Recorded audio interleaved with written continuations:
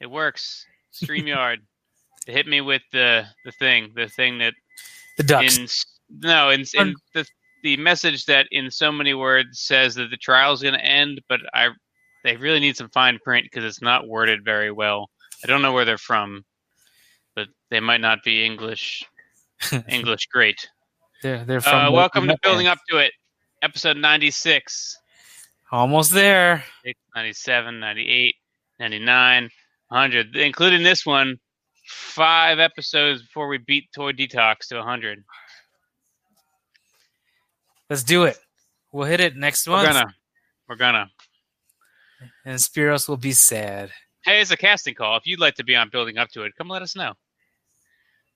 Hit us up any way you know how. Be one of our renowned regular guests. Our esteemed colleagues, our special guests. Special guests, friends of the show, frequent friends of the show, whatever you want to call it. Infrequent friends of the show. We have a lot of those. We'd love to hear what you have to say, so let us know. If you're a member of the Child Army, it might be even more interesting if you can get online. You know who we're looking for? Paul and I were talking about this earlier. We're looking for somebody who doesn't like Lego anymore, but used to like Lego. And also wants to commit to this podcast. It'd be a fascinating conversation, and certainly a fascinating, a different perspective on all the stuff that we either love or don't love.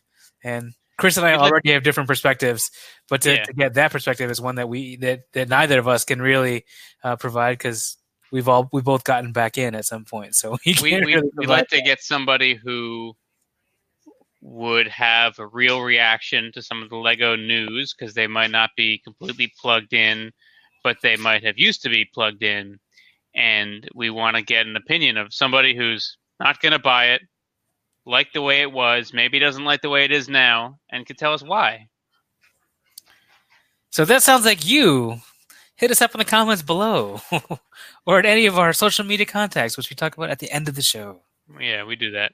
We definitely talk about that. So I don't think I got anything this week. I figured out why I wasn't getting any sales, and I fixed it. What about you, Paul? I did not do anything this week either, Lego-wise. Last week was Citizen Brick, and so I did a lot of looking online at the Citizen Brick aftermarket and determined that, I was right before. I'm not getting anything that I've missed out on, so I'm not going anywhere near some of those aftermarket prices. But interestingly enough, when you had posted about how you had kind of changed your business model back,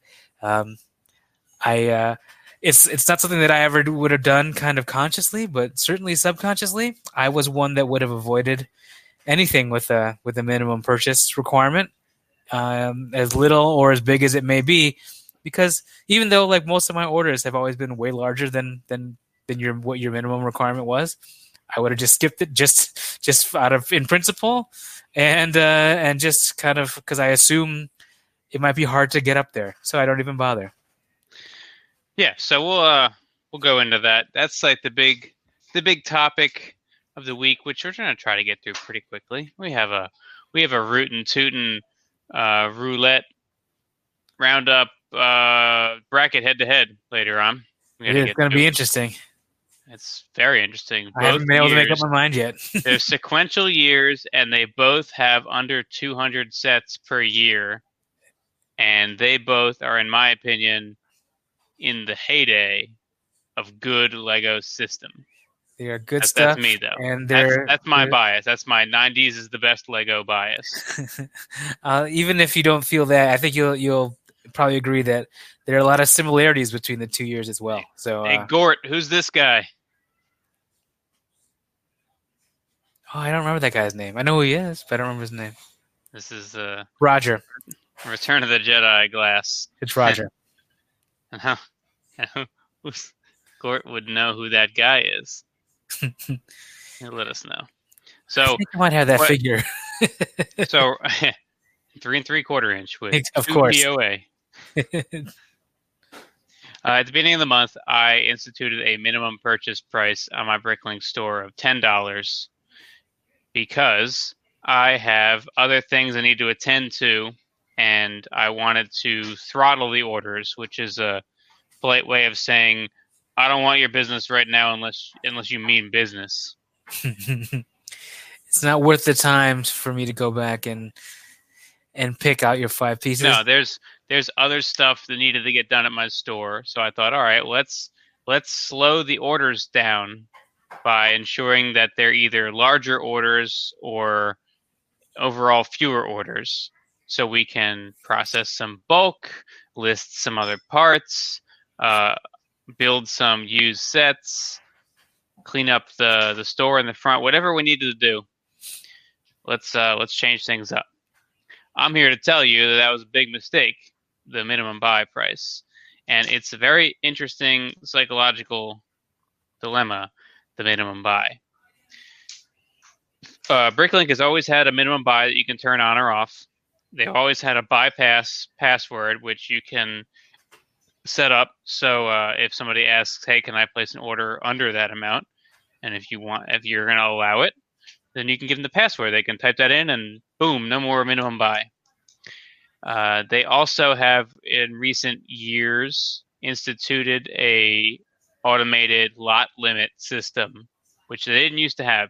There's always been stores that have instituted lot limits, which is basically punishing a buyer for not placing an order that is 100% in the seller's favor.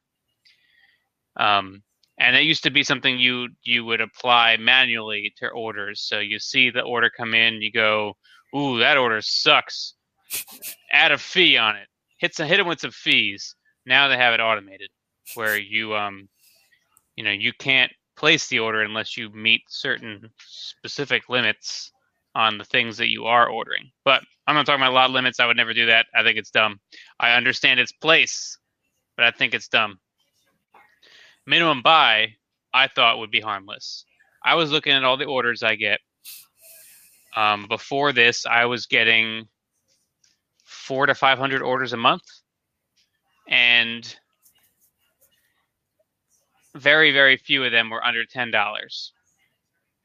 So I figured, okay, $10 is fine.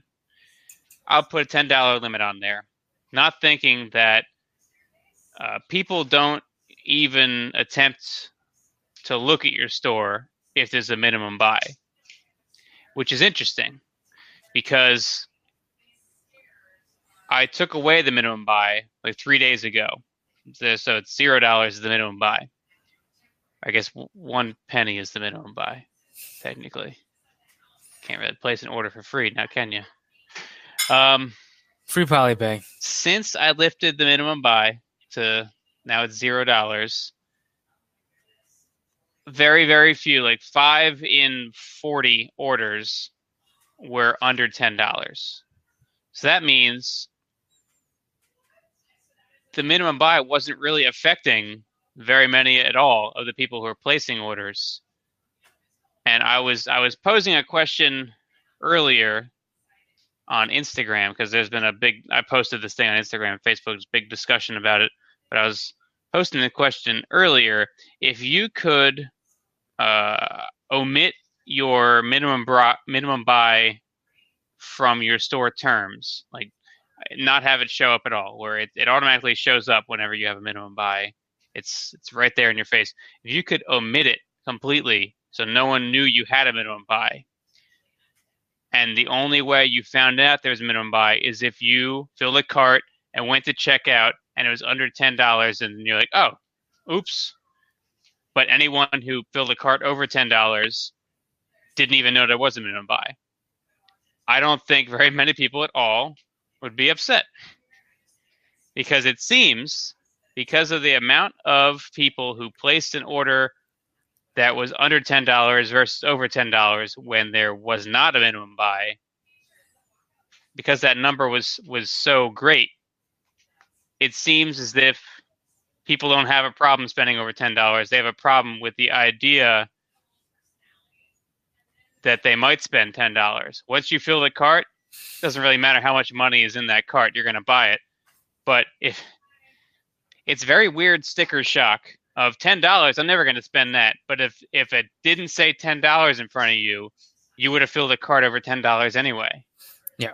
I can certainly speak to that. So that's exactly it. My orders have always been over $10. However, I will 100% acknowledge that when I see a minimum buy on there, I'll just go to a different store.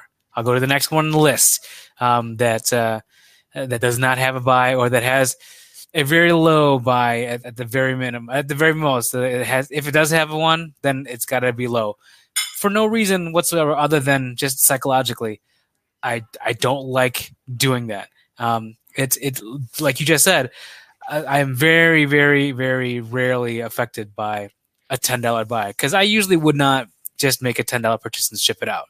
Usually, my determining factor is always how much do I have to spend to get free shipping, or something like that. It's usually one of those where there's got to be some, if there is some kicker. The only time I can ever foresee being less than a $10 order is if it's something like you have where you can just stockpile it, have us pull the order, but you won't pay for it until basically your pile of loot kind of feature, where it's just you can throw it in there and we'll pull it, and then so it'll be there waiting for you when you're ready to ship it out. That's probably the only time that I would have an under $10 order.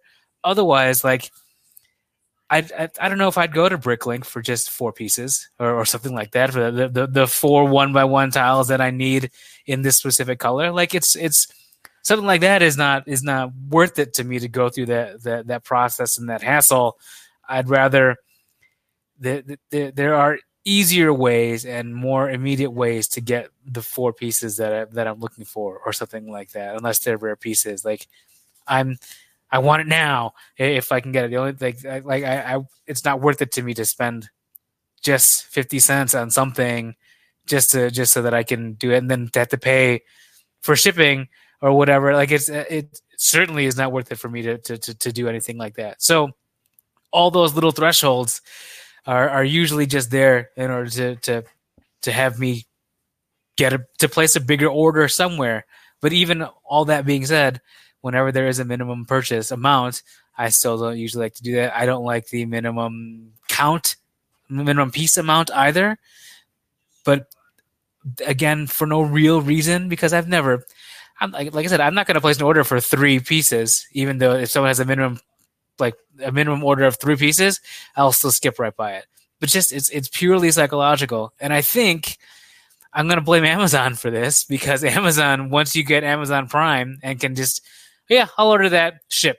I'll order that too, ship. If you know, I ordered something today, just like I need this thing, bye.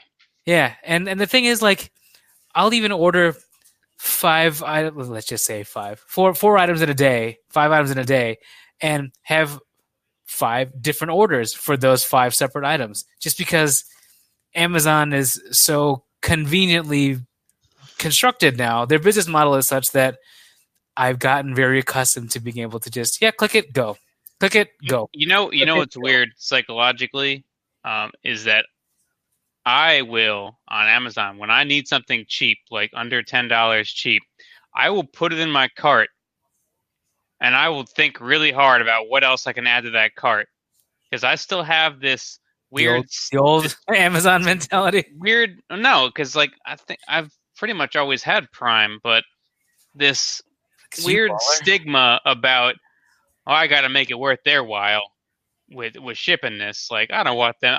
I know if I place orders within succession, they'll lump them together anyway in the shipment if they can. But I'm like, I can't place a $5 order. That's not fair to anybody. Let me see what I can tack onto this. I don't feel bad about that anymore, but I do feel weird. Strangely, if I'm in a drive-thru like at McDonald's or something like that, and I say all I wanted was a pop or a coffee, like an iced coffee, something like that, I feel bad to just order one item, and then so I will order more, just so because I feel bad to make them go through the effort for one thing. I'm not gonna just get one breakfast burrito or like one drink or something like that. It usually ends up being more stuff just because I feel bad. I'd like to get a guest on this show we can interview about. I want to interview somebody who has used the drive-thru to get one fountain soda, and that's it. I'm pretty sure my wife. That is a scary individual. my my wife loves fountain sodas, and she particularly loves Pepsi. So she loves a fountain Pepsi, and she will go just for a fountain Pepsi. She even stops at Costco. She'll go into Costco to get a fountain Pepsi. You can get Coke and Pepsi on the fountain in Costco. You can, but she's a Pepsi person, and it's only 59 cents. So she will put forth the effort to park and go into. She'll navigate the Costco just to get the fountain Pepsi only, and then come back out. That's more. It's far more effort than I would be willing to put into it. That reminds me, effort-wise, of I got an order this week. Shout out to this guy. He wanted one green tile. Turns out it was an expensive tile. It was a used tile, so it just, it was in the bulk. It got all the tiles got sorted. They got uploaded. I didn't know it was expensive. I don't look at the individual prices of parts. I just set them to the average and I upload them. So when something is expensive, I don't always even know about it. But he wanted one tile. He's like, I don't want to pay $4 shipping for one tile. Can't you put it in an envelope and mail it like a letter? I was like, that's not machinable. I can't do that. And he goes, what if you just put it between a piece of paper in the envelope? I was like, if you want me to try, I will try. What's machinable? The letters run through this. When you get your receipt at the bank and they put it in a thing and it sucks it through and it prints on the side of it. Yeah. That, machinable. I'm sure it's nothing like that, but that's the best example I can give. I mailed it out. They wanted, obviously they wanted to reduce shipping because they wanted me to mail it as a letter. So I was like, all right, request a quote. I'll add a custom postage instead of the automated postage, and that'll be that. And then I said to somebody, I was like, so I charge them $1 for postage because it's the stamp, which is 50 cents, and then the envelope and the paper. Yeah, I have to. Actually, I use the leftover the wax sheets from the labels I print on. So it's like it's a 2-up label paper, and I have a couple extras. Like usually they get recycled, but I have a couple extras in case I need to send something in an envelope, and I just use that, trifold that instead of using regular printer paper. Same size, but it's basically trash already. It's unusable at that point. I said to somebody, you know what? I bet they spent more than $3 worth of time arranging this transaction than if they had just spent $4 on shipping. It's the principle of it, man. Like it's the whole, that Drake meme, like $45 and $8 shipping. No, but certainly I'm not spending $65 but free shipping. Yeah, like it's totally true. It's all psychological. Like I'll spend more money just to get the free shipping because I'm stupid like that. And I don't want to pay for shipping. I mean that's a common thing. We all do that. What's uncommon in my head is I'm going to spend more than $10, but they're telling me I have to spend $10, so I'm not going to spend any dollars. It's all psychological. Again, like you said, I think if there was a minimum purchase amount and it just was not emblazoned on the front what that amount was, or that there was a minimum purchase, nobody would notice and nobody would care. It's a very small amount, and then at that point, like you said, when they're in the cart and let's say they're at $6, the minimum purchase is $10, they'll probably find something else to make it an even $10, or the extra effort might be to make it exactly 10, but like it'll be I'm sure they'll be able to find some more stuff to make it an even $10. I guess I would. I think it's a good thing to use if you're going on vacation, if you're physically moving your store, or if you're just really busy doing something else. Put a minimum buy on, and all of a sudden you're going to get next to no orders. But the orders you get are going to be worth your while. So I can see its usefulness there, but I'm kind of gun shy to the idea of a minimum buy at this point. I've heard people saying that their $1, $2, $3, and $5 minimum buys haven't led them astray, but I'm not going to put one on. If the minimum buy that I can get behind is a 30-cent minimum buy, because PayPal charges what 2.9% plus 30 cents, or 3.9% plus 30 cents on international. So I could see 30-cent minimum buy because you're gonna lose that. Although, does PayPal take the 30 cents if the total transaction is under 30 cents? I don't think they do. I don't think they can.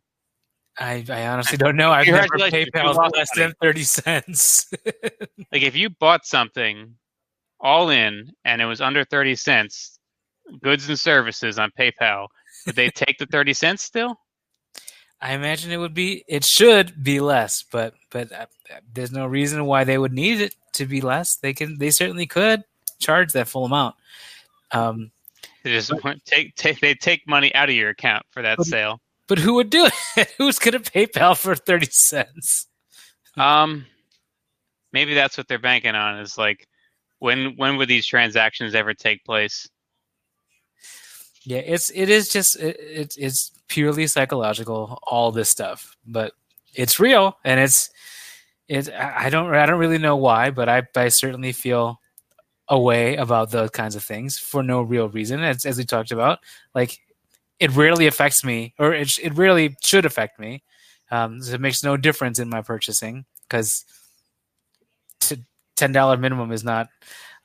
I wouldn't be on there if I was only going to place a $3 order. Like, it just, if I'm going to have to pay more for shipping than I would for the actual item, I usually won't buy the item, because I'm that person. So if I'm going to pay shipping, I'm going to at least make it worth my while somewhat, and amortize that shipping cost amongst a more expensive purchase, which might not be the most financially responsible mindset, but it certainly is one. If you don't like paying for shipping, it will make it seem better when if it's going to be the same amount for anything up to £1 for first class mail, so I'll order a pound of Lego or something like that. Like that, I might as well just do that. So I will always spend more than what a minimum purchase typically is. But again, I still just don't like it. I want to say I'm weird that way, but clearly I'm not alone in thinking that way. A lot of people feel that way, so it might be. I just think it's real interesting that if you didn't know I had a $10 minimum buy, you still would have spent over $10 statistically. Yep. I think because you knew it, you didn't spend anything. And the thing is that, like, you are probably the proof positive of this, because your store is so big. If you have a small store, you might not be able to kind of get this kind of information, statistical information, certainly. But since you have very likely more than $10 worth of pieces that your typical Bricklink buyer would want available, so someone can just theoretically add more pieces to get to that $10 very easily. The fact that so many people suddenly did not, just because you had that on there, I think is very telling, and that it is one of those that I don't want to buy from a store that has a minimum purchase. And I don't know if it is because you're worried that you won't hit $10, or it's just that the principle of it, again, that like you got a minimum purchase, screw that, I'm going to find someone who doesn't have one.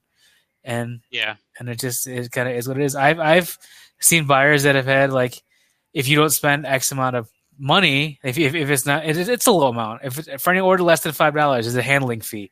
I've seen those come up on there too. Like, it's just one of those that, like, it will very rarely affect me, but that also bugs me enough that I don't like it. I feel away when I see something like that. I try to keep things simple with my store. So next up, I saw an ad on Instagram, and then I did a little bit of research on it, and so did Paul. The Lego Legacy Heroes Unboxed game, which I think we talked about at least once before on here.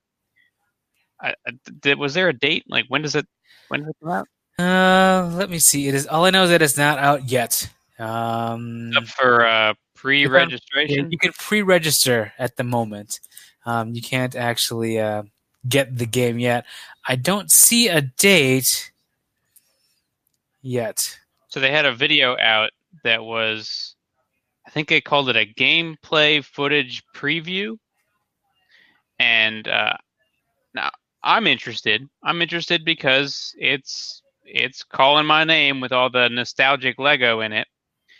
And presumably it might be a free game, which free is good. Yeah, it should be a mobile game. I imagine ad supported will be free on all your platforms, but you can probably pay for the ad free version, and I'm sure there will be in-app purchases that you can make. But So I rest don't know assured. what the game is because I don't have any phone games. I don't play phone games. That's what Instagram is. It's a phone game. But I I don't know exactly what it is or how it works, and the gameplay footage preview, while it might be exactly what the game is, I have no frame of reference for what those kind of games are. So it really didn't show me anything or tell me anything. If I could see like 30 seconds straight of gameplay, I'd be like, okay, I see what's happening. I see how this works. But the 2 second blasts of gameplay in All this cuts. preview, it's like, is this gameplay? Is this a cutscene? Is this the menu? I don't know what I'm looking at. Not that there would be a menu, of course. Um, but one of the things they're doing with this preview right now is if you pre-register, you get to vote on one of three characters where if they reach some sort of stretch goal, you're going to get that character for free in the game.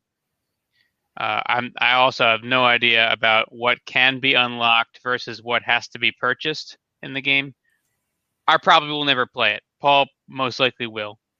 I think I'm But going to check it out, certainly. there's three characters you can vote between. There's the hot dog man. There's Darwin, who is a classic pirate, but not like the captain. He's like one of the guys with the striped shirt and the bandana. Yep. One of those guys.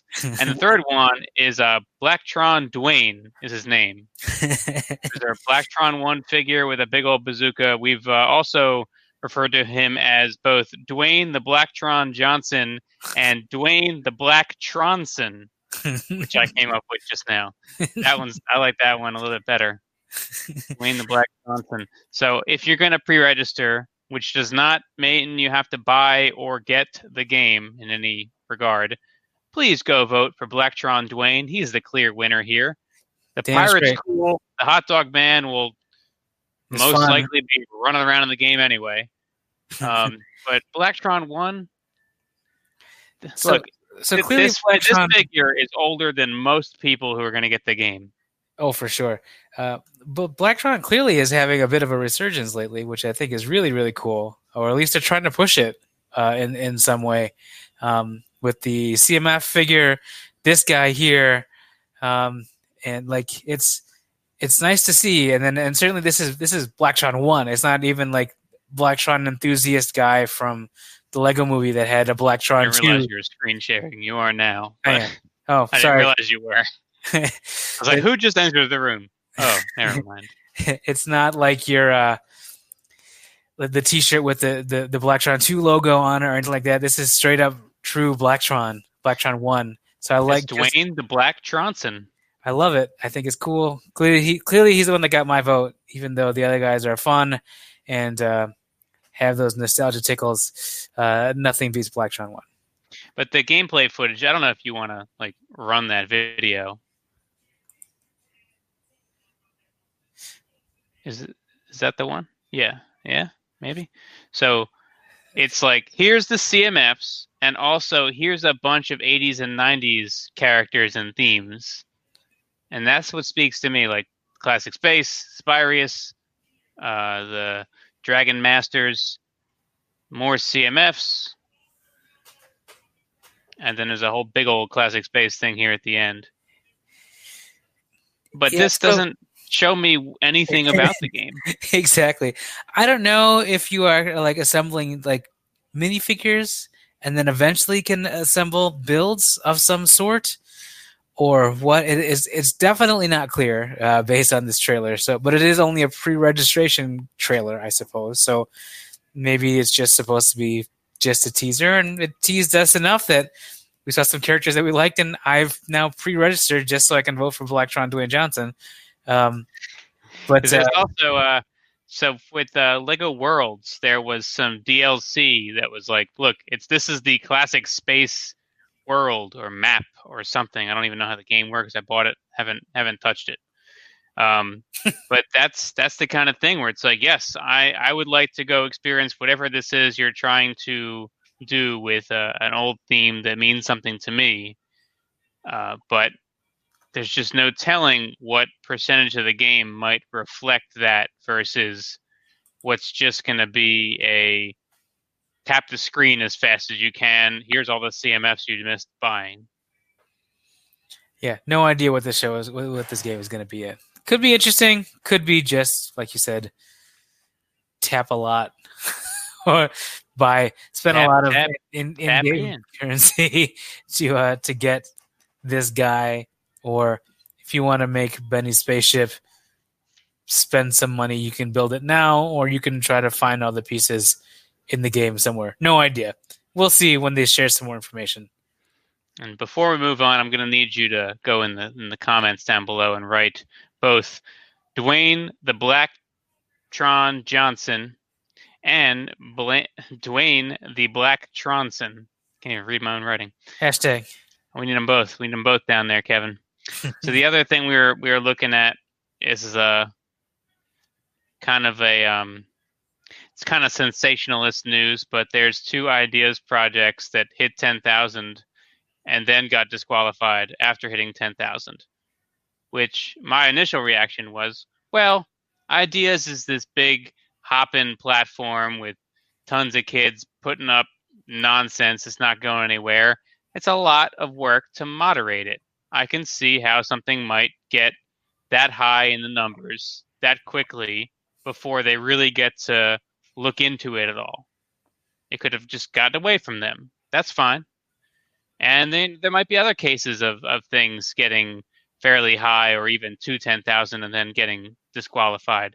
And what about all the ones that go up for a review and then get disqualified? These ones just didn't even make it to the review. Maybe this is a new process. Maybe they're saying instead of 10 things that we need to look at all at once where one of them might get through, what if we're looking at 5 things and one of them gets through? It's gonna seem like a higher percentage of them are being approved because we already weeded out the ones we couldn't do anyway. What if these 2 projects were never going to be eligible, but they took them out of the running before anyone's hopes could get any higher?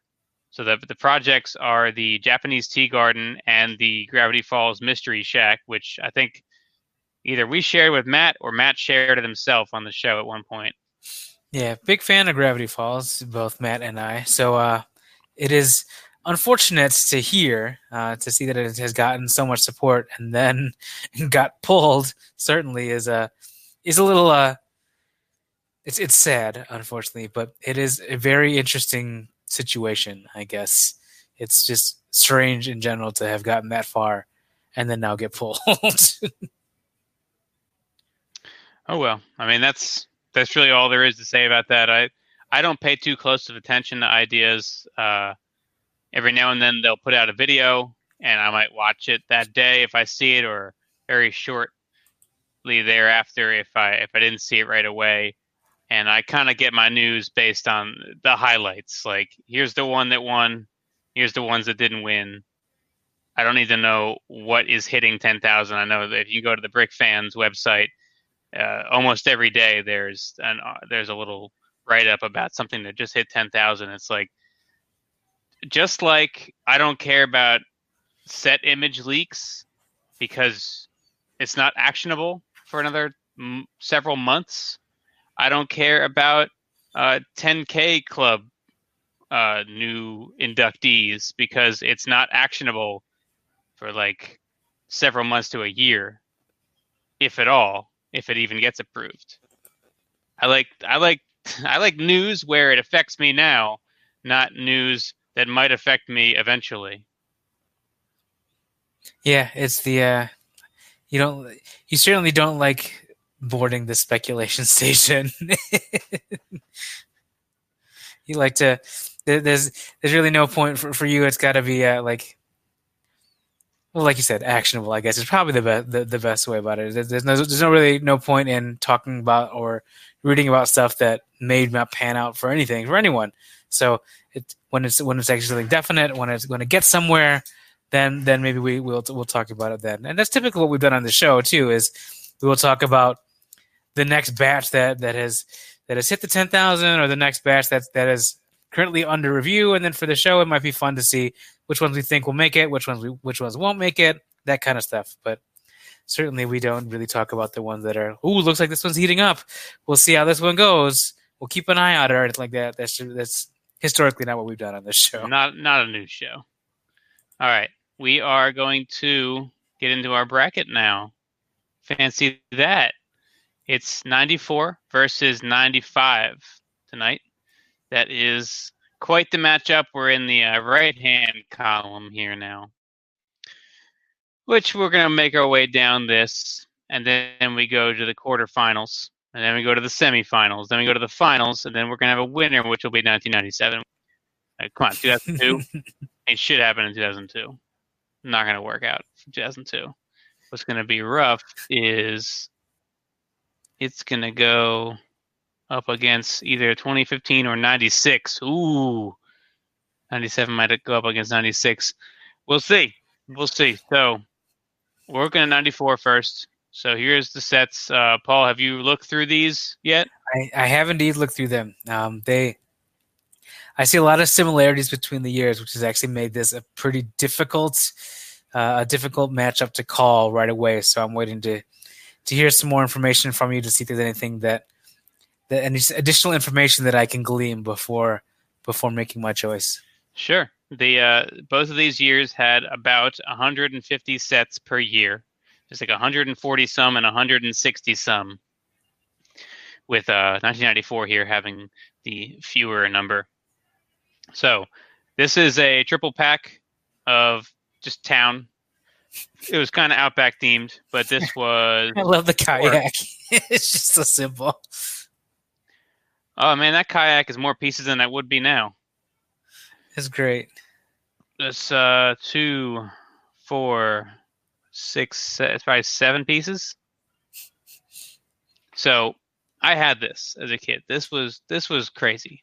This is like one of those value packs, but it wasn't, because I don't think these were sold as individual sets at any point. I also really want to know more about how this guy's operating this camera. Is he doing a selfie? Really. He's doing a vlog here way back in 94. This was you could build all 3 at the same time. It wasn't kind of a 3-in-1, although it looks like it's close. It's close to being able to be a 3-in-1, but this is just simple 4 wide, open top, 60 years of the Jip fun right here. You got a parrot, you got a bush, you got 3 minifigures. I love the blue blockers with stubble face.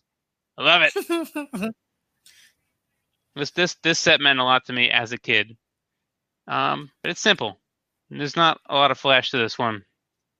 It's a good play set, though. Like, he's got 3 things that you can play with. 3 small things. 3 small things. That's why it wins. Guys. Castle wasn't too big in 94. I think it was between years. This almost seems like a additional set for the previous year's theme, the Dragon Masters or whatever. I always can't keep the Dragon Knights, Dragon Masters. I can't keep them separate. There's dragons, that's for sure. So this is this is a pretty terrible castle set. All in all, it's not a great castle set. Yeah, I'm not really liking this castle set. And Magisto and 2 other knights. What's he pulling? What's the wizard? What's behind the cart? It's just dragon wings. There's just dragon wings on the cart. Okay. Yeah, it's a horse-drawn carriage with this. This looks like the alternate build from a better set. This is your Lego Mythic Legions here. Mythic. Now this looks like the alternate build. This is the build on the back of the instructions from a much better set. It does seem that use the same pieces somehow. Look, you put the pieces together in this. Oh, model team Mach 2 Redbird.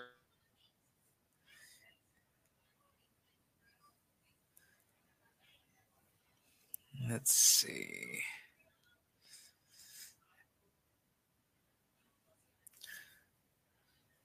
All right. You're frozen on my end here. I know what the other set is, the model team set. It looks awesome. So hopefully it's coming across.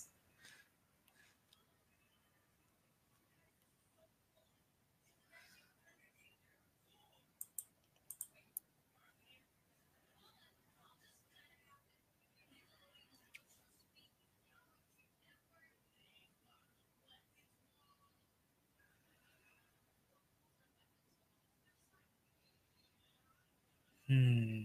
I'm going to assume we're talking about this one. So hopefully Chris will come back on soon if you can't hear me. There you go.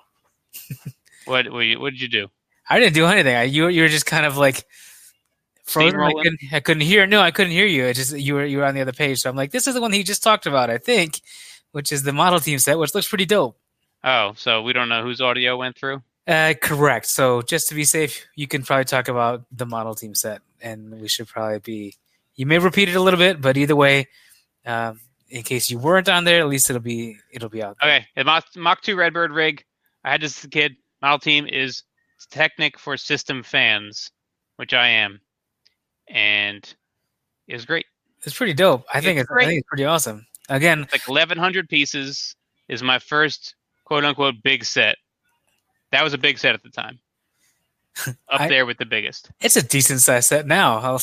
That'll be my next chart. My next Brinkalizer chart is going to be what's the biggest set of the year every year, and how often was it surpassed? Stupid Falcon. just to see, do they just keep pushing the envelope up every year? Has it gone down ever? That kind of thing. Next week, I'm building up to it. I can speak to the modulars. They have gone up. I think it dipped one year, but in general they've gone up every year. But that's commensurate to the price increase as well. But the prices have been appropriately priced. So come on down the spiral staircase. It's Belleville. So yeah, still don't give a shit about Belleville. But an interesting. Yeah, but what about the standing cat? You know you want the standing cat. Look, this is perfect if you love dolls for your doll. No, you want the little 3-chair table with matching watering can. At least it matches. Belleville's still kicking. I think that they had the girls and the boys Lego separated geographically by leagues, if you will, back then, because I never saw any of this. Oh, and there's that famous chrome 1x2 tile with the ball on top. Can you zoom in? Clutch's Secret Stash. This thing. It's a 1x2 tile in chrome silver with just this ball. Not just Technic ball size. It's bigger than a stud. It's smaller than a Technic ball. It's just a ball. It's like a ball bearing. Ordinary ball. But which ball? 1937 ball.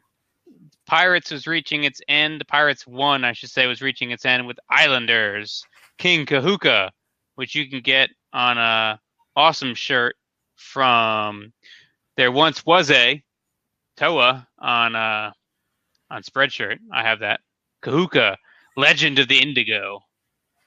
That's a shirt I have.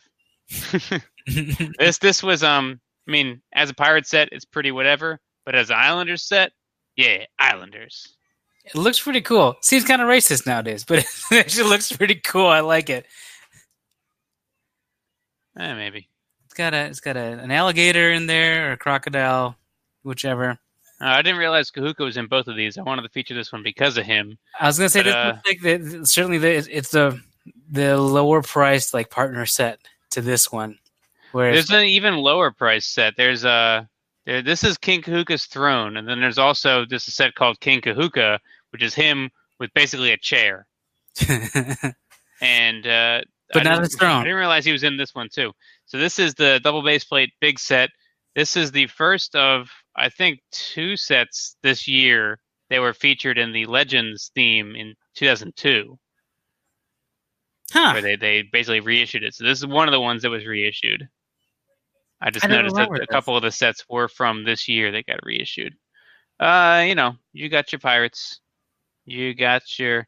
I want to know: is this pirate related to Captain Redbeard? Is this Redbeard in like his away team colors? What's going on? Who's that pirate? Maybe Redbeard's dead by that point. He got the scurvy. But I like the build it yourself catamaran here with the canoe, but with a little extra on the side. This is Forbidden Ruins or Enchanted something. I don't know. Pizza to go. This is and always will be the best Lego pizza shop.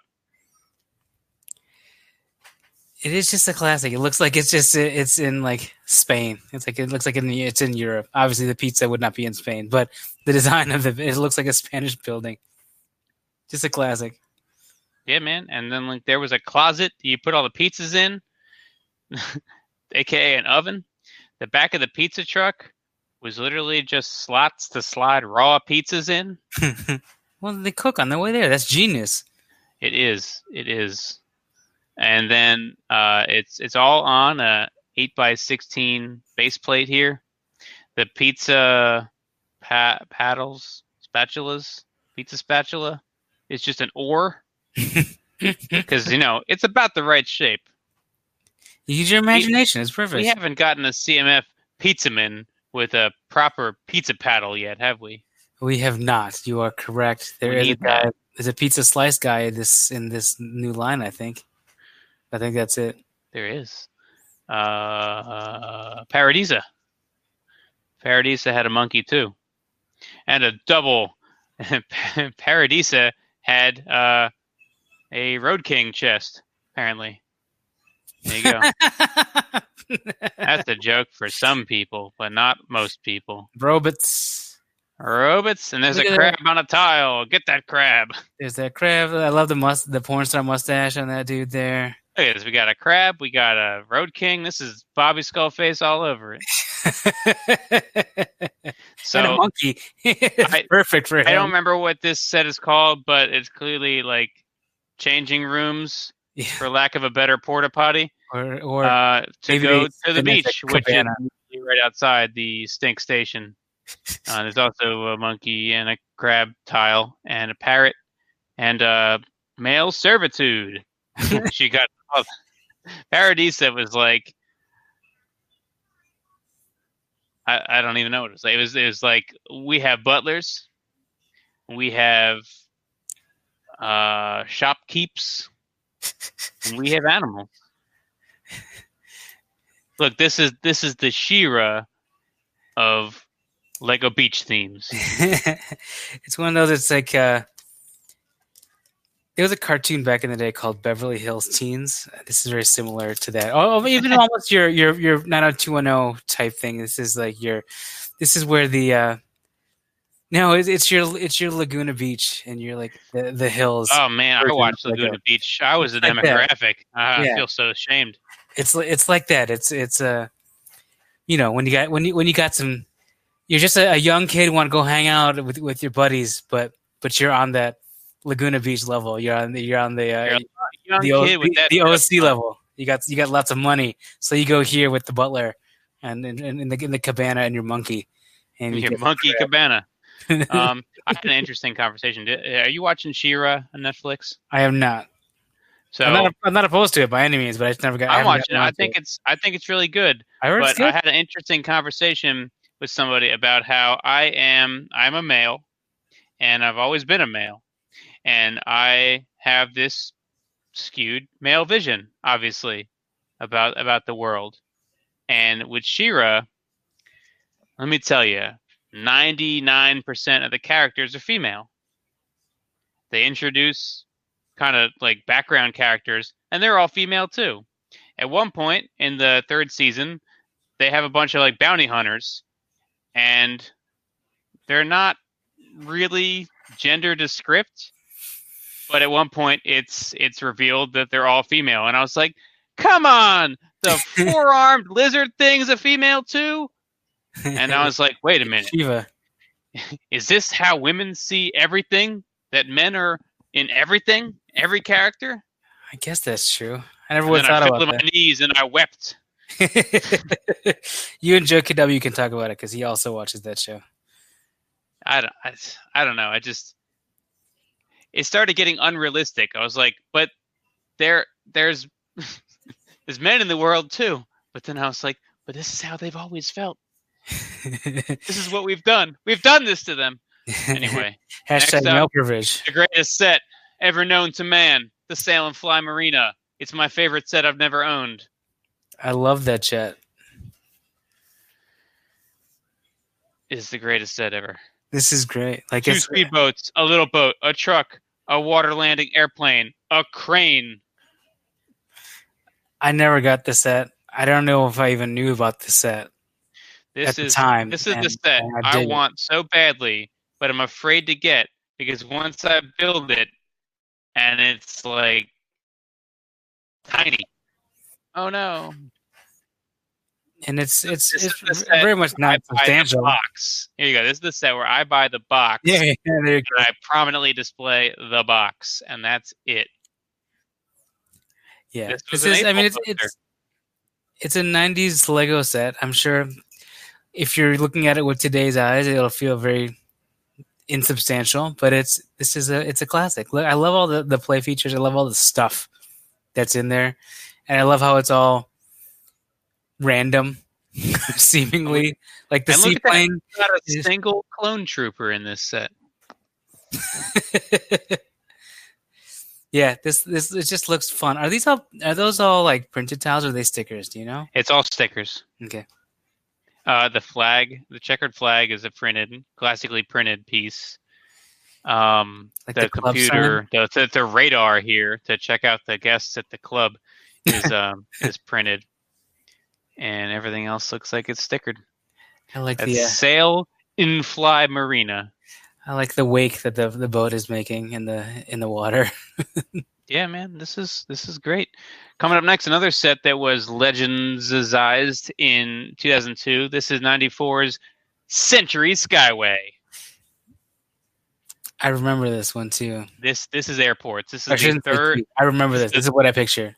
This is the third Lego airport to come out, but damn it, this is the airport. Yeah, the airport and international jetway were jokes compared to this one. And if you've noticed, the classic 90s architecture style with the sloped roof windows at the top of each peak here, even the ones that don't have windows, just a little bit of slope there. Oops, what's going on?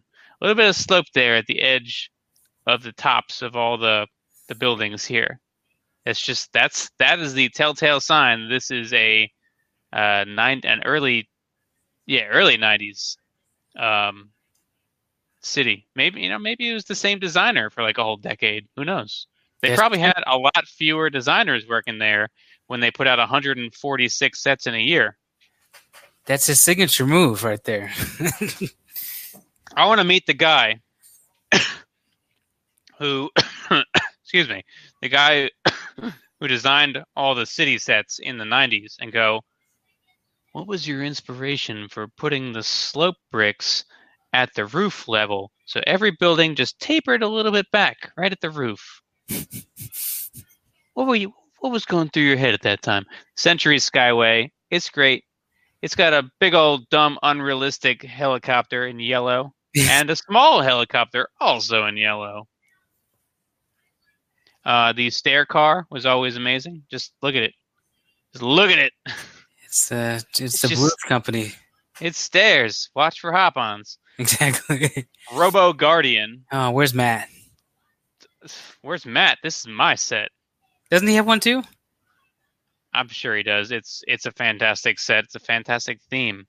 Robo Guardian was the robot scourge designed by Sparius to take out the enterprising Unitron monorail once and for all. Seen here. The Unitron monorail, the third and final monorail in the LEGO system, which is also apparently a year early for Unitron. I think this came out to go with Sparius, because you're going to see Unitron in 95 in the next segment. Ah, Unitron. So the color scheme is great. It's one of the only sets that give us a pure black base plate. Oh, interesting. There's two of them here. And the the ramp and pit plate, I think it's called. And it's, flashing lights, neon colors, Unitron, man. It also has a function that is, if you're familiar with the new Hidden Side sets that have that, the train set has that new track piece that connects on the end of the train track that you can just kind of roll the train right off the tracks onto nothingness. Mm-hmm. More importantly, I'm pretty sure, although I haven't used it myself, if you roll a train onto that ramp, it's going to align the wheels automatically to go right on. So you can just, with your 4-year-old brain, you can roll a train right onto the tracks without having to carefully place anything. So we know you're not carefully placing anything at that age. And this has a similar function in that the cars on top of the monorail ends could slide off, and this big old four-wheeler here could back up to this dead-end track right here, and the car could just slip right off the track onto the back of this transport and get taken somewhere else. Carry on. That reminded me of, or when I saw the Hidden Side thing, reminded me of this. It's like, hey, just jump right off the track. Why not? So Robo Guardian in promotional images is usually seen dismembering the Unitron monorail one link at a time. He's got a brick separator in hand. No, man. He has, in his claw and magnet hands, he has a whole section of monorail track just like removed, and he's Tusken Raidering it above his head. Monorail's headed for certain doom and very much a collision with Robo Guardian. It's a native Tatooiner.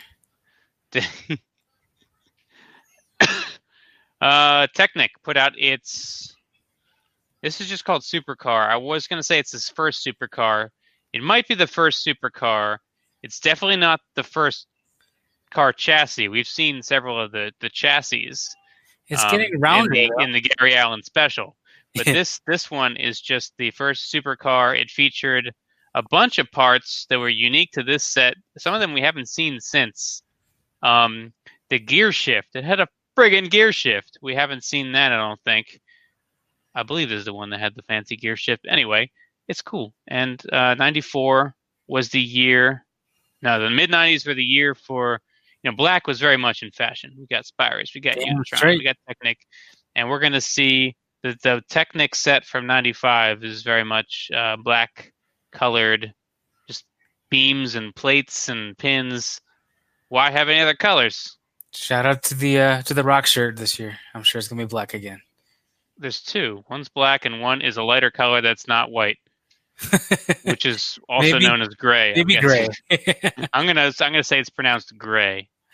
So that's 94. Your browser has lost connection to your camera. Okay. We don't need that right now. Correct. You are just an icon, I suppose. If that means anything to you. I am gonna. There you are. I wanted to fix it because I didn't want to come back to that madness later. 95. So I actually pulled 13 and 13, the photos, so we were evenly matched here. If we really wanted to head-to-head all 13, then we could. This is called Crater Critters. It is an unthemed, one-off space set from 95. I have this built at my store, just in my office, because it's great. It's inherently charming. Again, this is Lego at its most charming, I think. This is... It's adorable. This is like what else can you build with these pieces from the space set realized as a set? This is a page ripped from a Lego Ideas book in the 90s, delivered to you as a full set. It's great. The arms are made up of all the old hinges, so they're fully articulated, and the heads can spin because they're on turntables, and that's it. I didn't even think about that. What's the knee articulation like? Any ankle tilt? Nope. He's got the blue one's got 1, 2, 3, 4, 5, 6, 7 POA. And the red one's got 2, 3, 4, 5, 6, 7, 8 POA, plus the added one stud connections can always rotate in place. That's true. That's Greater Critters. Take it for what it is. I still dig it. It's a warning choking hazard. This is Jailbreak Joe, which is the predecessor of the Brickster. This is the Manhunt. We have by air, by land, maybe by sea, and by off-road. It looks like helicopters, motorcycles, paddy wagons, and Jailbreak Joe, who's clearly ran out of road with his 4x4 there. It was a strange packaging. It was like a vertical box, kind of like with Emmett's tricycle. It was just a weird packaging. It was the set. I think is called Introducing Jailbreak Joe, something like that. I'm like, yeah, but we didn't see him again. Unitron. Yeah, they caught him. It's over. Unitron. This is the Starhawk 2. Dig it. Not to be confused with the Starhawk 1, which never existed. This is the Starhawk 2. It's widely regarded as one of the greatest space sub-theme mid-sized ships because of its profile. Yeah, I dig it. The center could come undone, as depicted by this arrow right here. The little pod in the middle. Little pod could eject. It has these two enclosures on the sides that opened up. One had a big camera on a boom that could come up, and the other one probably had a laser blaster on a boom. And then it has this big old flap in the back, completely covered in tiles. What's this one called again? Starhawk 2. Starhawk 2. I might look for this. Yeah, good luck. This is an expensive one. Of course it is. Well, you could buy the parts to recolor it into your favorite space sub-theme. I may do that. You may go along with it. It'll be Poe's Starhawk 2. It'd be the Halloween color. Halloween Starhawk 2, yeah. Here's the train set.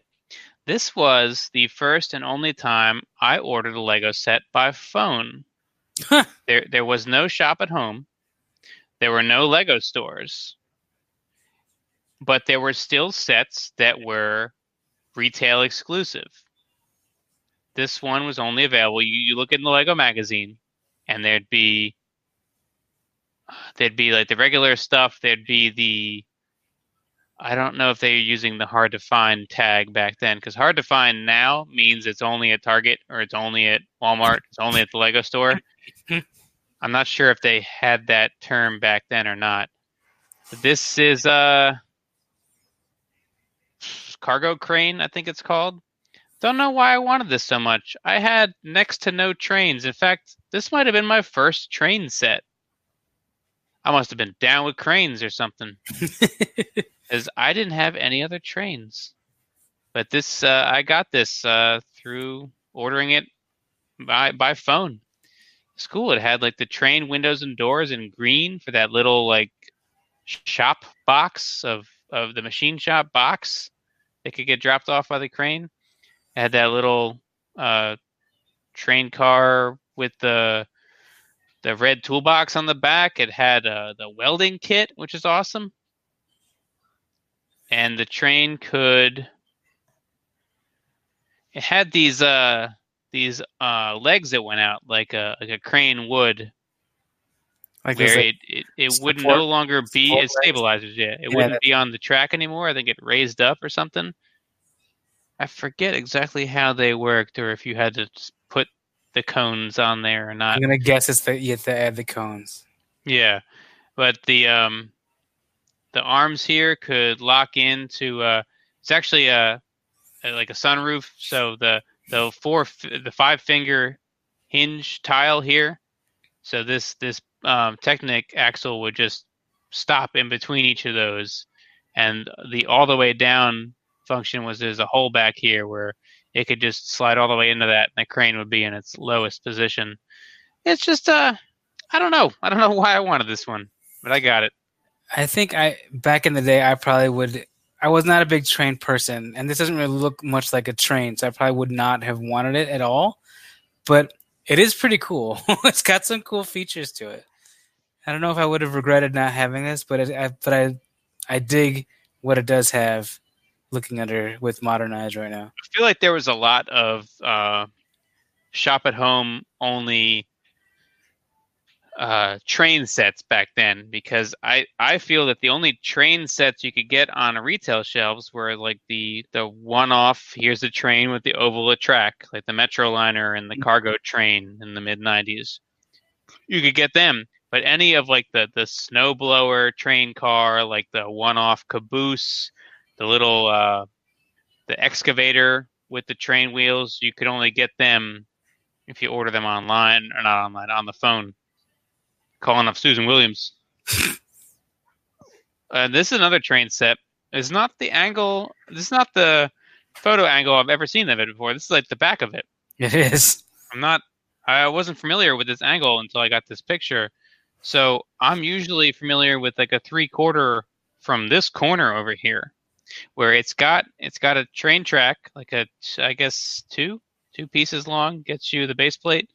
So it's got a train track that goes underneath this whole crane system here, where it's got this is a unique piece to a few sets back then, where it's got rubber on the inside, and it can clamp onto 90-degree angles like this, and it would slide back and forth.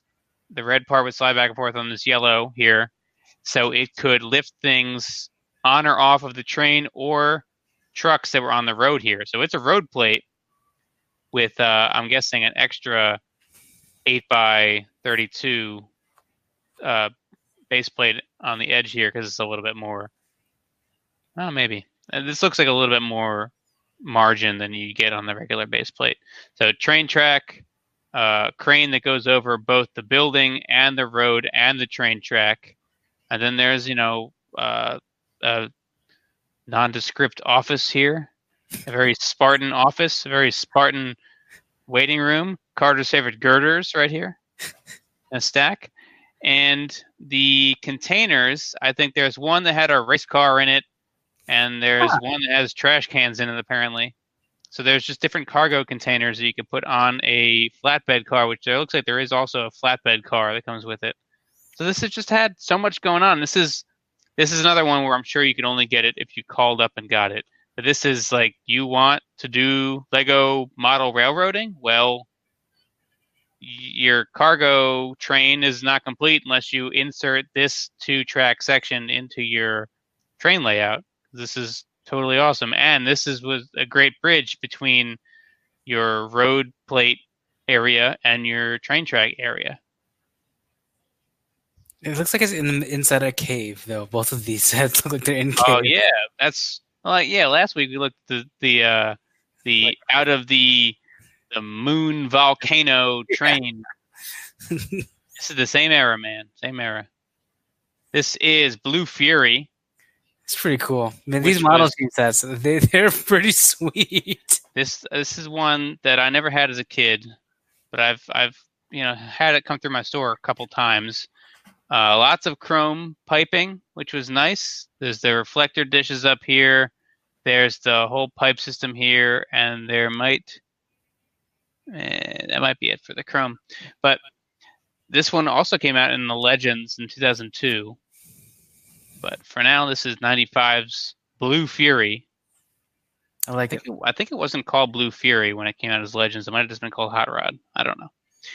This is, when I think of Castle, this is the Castle. I actually have one at the store that I need to assemble and see if it's complete or not. Got a used one that I might just, hang on to for a little bit extra time. Keep the box. But, there's no box, unfortunately. I don't think. I have to look around. Maybe there is. Maybe there is. This is my era of Castle. It's not the greatest era of Castle, but this is the Castle that I would have had if I had had a Castle as a kid. I like it. I like it a lot. Certainly These are the Royal Knights, which went up against the Wolf Pack, which we looked at recently. Had the glow-in-the-dark ghost. It had the secret entrance over on the side. There's some catapults and some flags and a skeleton, of course. That's that. This is Neptune Discovery Lab from Aquazone, Aquanauts specifically. This is the first foray into underwater stuff for Lego. Although now I need to go look at like all the 70s stuff to see to make sure they didn't have any underwater things. But this was Still pretty cool. This was a smaller than it looks playset. It's on 2 base plates, but really, building-wise, it's on very little space here. Because it's all base plate. Yeah, it's all base plate. So there was a conveyor belt in the back here that you could pick up these crystals and you could put them on there, and then they would roll through this conveyor belt. And there's a crane, these gigantic doors which opened. To really cool pieces and very inexpensive, as a matter of fact. This arch here is 2 big half-arch pieces that connect. They have bars on the side, so you can connect these clip doors to them. They really weren't used very much ever again. Has lots of animals and bushes, and this is a little mini sub. I like the sub. It's good. It's compact. They had some bigger ones. They had some smaller ones. That's a good medium-size sub for the Aquanauts. That's Neptune Discovery Lab. This is the proper pirate set. When I was talking about the Ogle set with the big skull on it, this is the one that I was talking about that they ripped that skull from. So I always forget what this is called. It's featured prominently in a good amount of LEGO media, I want to say. You see this tower with the big skull on the front pretty often in LEGO iconography. Skull face. Skull face, and there's a monkey. Come on, Bobby, you're the missing link for this show. This is Hurricane Harbor. It was perhaps the first use of the dolphin, but we did have Paradisa the year before, so maybe it's not. I want to say the dolphin. Yeah, there was a set called Dolphin Point. I'm going to say the dolphin appeared in Paradisa, and then later here in this. But this is a really nice little Coast Guard station. It is very little. It's, I think, the only set to ever feature this 3-pane blue frame window here.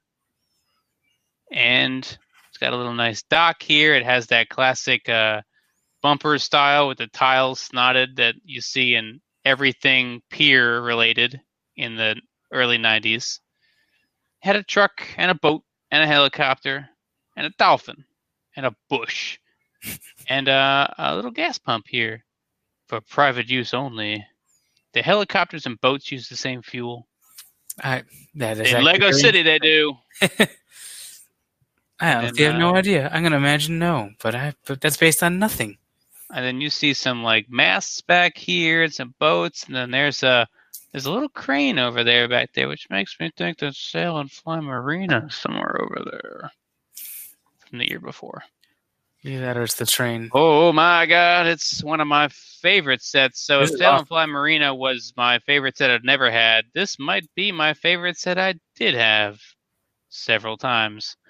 This is the big set from Launch Command, the town space theme from 95. This would be the last space theme until 2000 or 99 when they did Spaceport. And they do city space themes every few years. This one had so much playability. So it's got this big red tower here, which has a lot of pretty unique pieces in it that you wouldn't necessarily get in many city sets.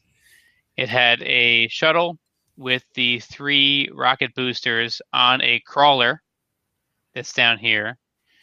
The shuttle could be gripped by this big yellow grabber thing by the cheeks, I guess, the cheeks of the shuttle. So what would happen is if you had the shuttle just on its wheels rolling up, this grabber could grab it and you could crank the little gear that's all the way down on the bottom somewhere over here, and it would lift the shuttle up, and then you could place it on the crawler, if it needed to be on the crawler. You could also take these booster rockets and peg them into the tower itself and then have the shuttle approach while standing on its hind legs, and you could attach the rockets to it. You could the whole boom up here was also on a slider, so you could bring it closer or farther away. You could use the grabber to grab the booster rockets and stand them up. Just hours and hours of gotta set up for this launch, gotta launch it, gotta get the USS Flag, gotta do all the playset things. Dude, this is really cool, this set. This is the one that throws out. This might tip it to this year's favor. I don't know.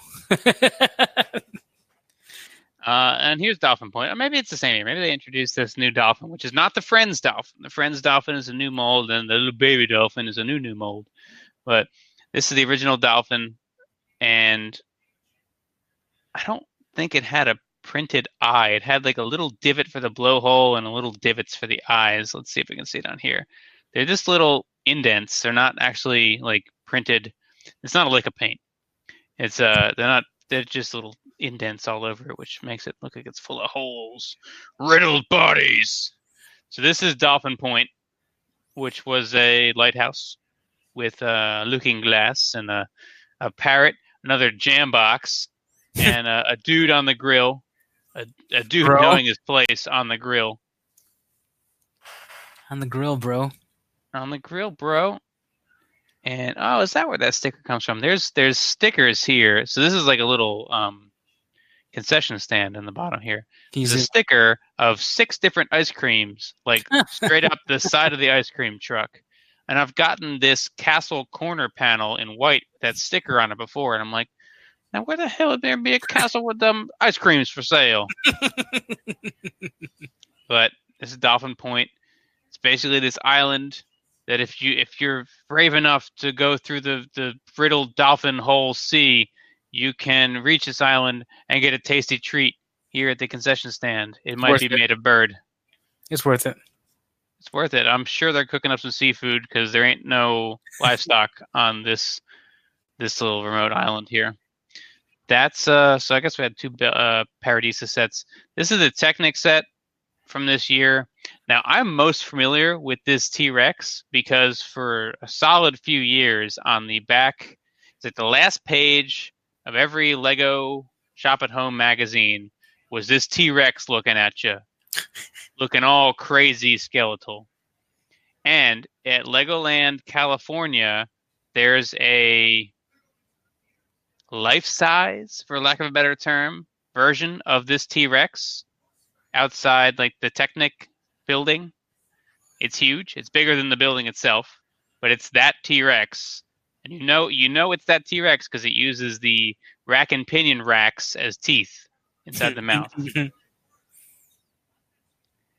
And I don't know that I ever took notice that it had this whole getup that's connected to with this crazy control pad that I've never ever seen in person. Is it so that he can walk? Like what can, or does his jaw move? Like I'm gonna go with maybe the jaw, maybe the front arms, maybe the back legs, because it looks like it could support itself from the midsection on this. Yeah.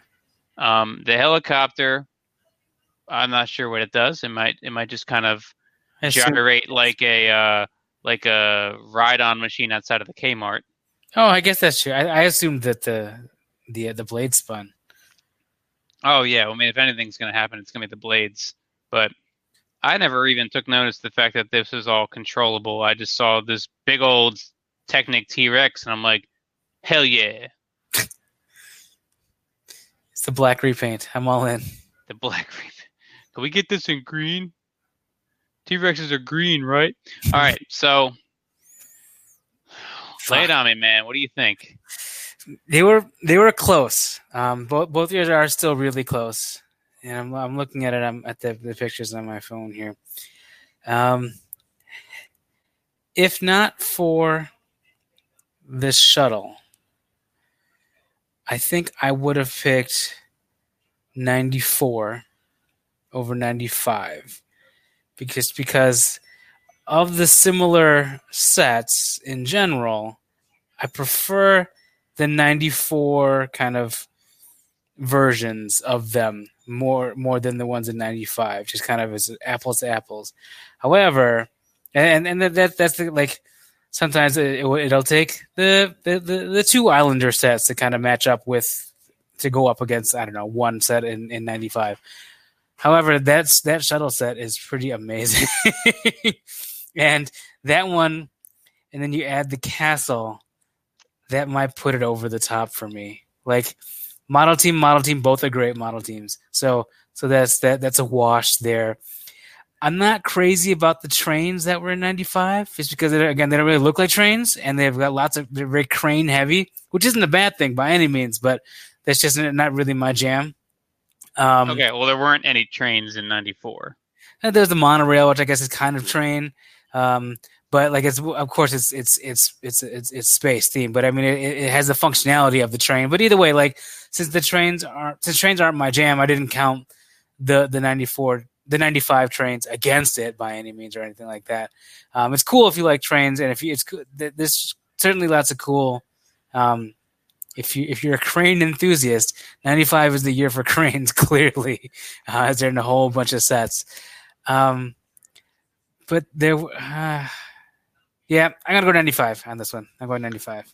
So 94, Technic, good. Space, great. Town, great. Pirates, good. Castle, almost non-existent. Why was Belleville there? Model team, great. Paradise is the thing. And then 95, we've got space. I'm going to go with good, not great. Don't like that ship as much? I like the ship, but Unitron as a theme had 4 sets total, one of which was the monorail from the year before. Unitron is a relatively forgettable space sub-theme.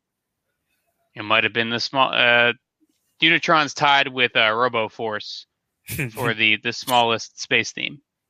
And Crater Critters, while it's very charming, doesn't stand up against Robo Guardian. Oh, certainly not. Yeah. Agreed there. But so space, good. Pirates, great. Town, great. Train is adventurous.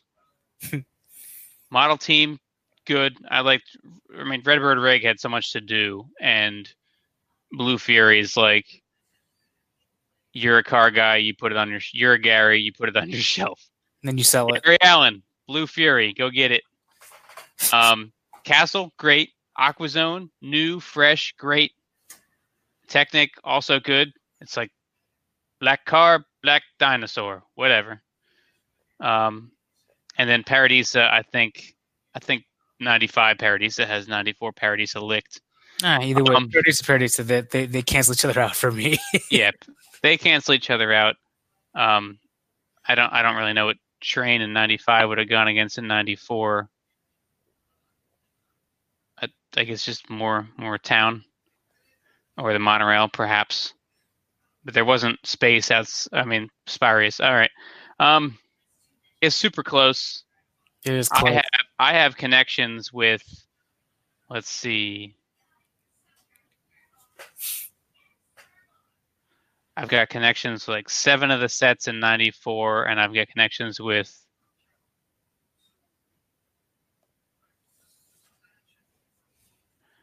like 8 or 9 of the sets in 95. I'm gonna have to give it to 95 by the slimmest of margins, though. Yeah, if this was real, this one's probably the toughest one I've had to try to come up with with a winner. I think this is probably the toughest one because they're so close together. Yeah, and we got another one of those coming up where they're sequential years, and it's gonna be tough. Yeah, so let's take a look. Let's say 95. You got connection to both years. I don't really have any connection to any of these, so I'm just going purely by aesthetics and potentially what they did. So like it's interesting. I can't say anything other than it's interesting that we both came up with 95, and we both thought it was real close. But yeah, I'm good with 95. So next week is 88, which that's the first year we're looking at in all of these. Yeah, first year. 88 versus 2009. That's going to be interesting because I don't think 2009 was particularly good, but 88 is so far back that I'm not sure. Like, you wouldn't have had Pirates and Castle Space and Town and Technic, and that's what we'll find out, I guess. Yeah, 98 and 2000 is going to be pretty close. Anything else coming up that's close? No, I mean, we're going to run into some close matchups in the quarter, like 2011, 2012. Yeah. And 89 versus 91. It'll be interesting. Let's see it. It's I'm curious to see if this is going to be hard to determine, like if it's going to get easier, if it's going to get harder to tell who the clear winner is as we go on. Are there going to be a lot of runaway leads going forward, or is everything, since it's beaten something else, everything is at an elevated level of this is a good year? It's probably going to be that, but so it'll be good year against good year now. It's not going to be as much. We had a couple runaways. Like, we're already gonna we by the first full round, we're already gonna have weeded out all the years that are just bad. Yeah. It's not too late to guess what year you think is going to take the entire thing. You've got me down with 97. It's probably not going to happen, but that's my guess. Do you have a guess, Paul? I do not. No. When we get through all the years, at least the first round, then maybe I'll see. A lot of people who have been guessing years where it's like, this is the year that I got back into Lego. It's because like all these sets were out and they all appealed to me so much, enough so to get me back into buying it. They're all kind of rooting for their home team. Yeah. My home team is not when I got back into Lego, but when I thought Lego was at its peak as a child. So I'm going to say 97 is my year. You got to pick a year by the end of coming up, man. You're running out of time to seal in your guess. I want to see them all first. Okay. So 1, 2, 3, 4, 5, 6, 7. 7 more weeks, and then you'll have seen all 32 years, and you can pick which one is going to happen. Yep. Well, I mean, that's our show for tonight. So get us out of here, Paul.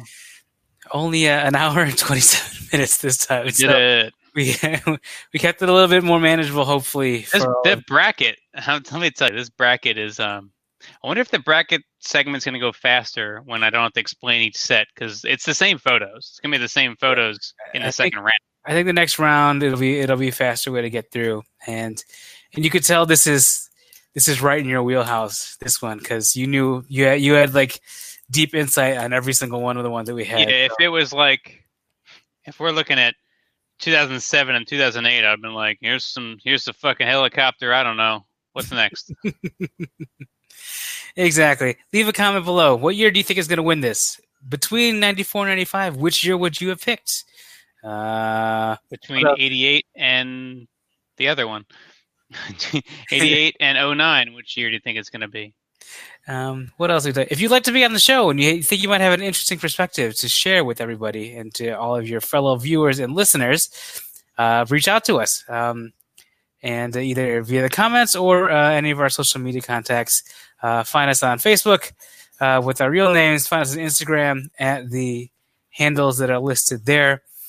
Check out all the shows in the Cool Table Network, a network of podcasts that are all nerd related. Not all the episodes are family friendly, but they're all part of a friendly family. If you are interested in any of that stuff, check out RemoteCollectors.com, where you can find a listing of all the shows in the Cool Table Network, as well as other Remote Collector stuff.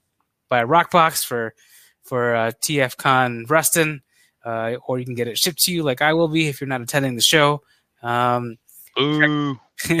Check out what else is on there. Check out the photos that are featured on Enter the Realm on Mondays. Check out audio versions of all the podcasts that are done on YouTube.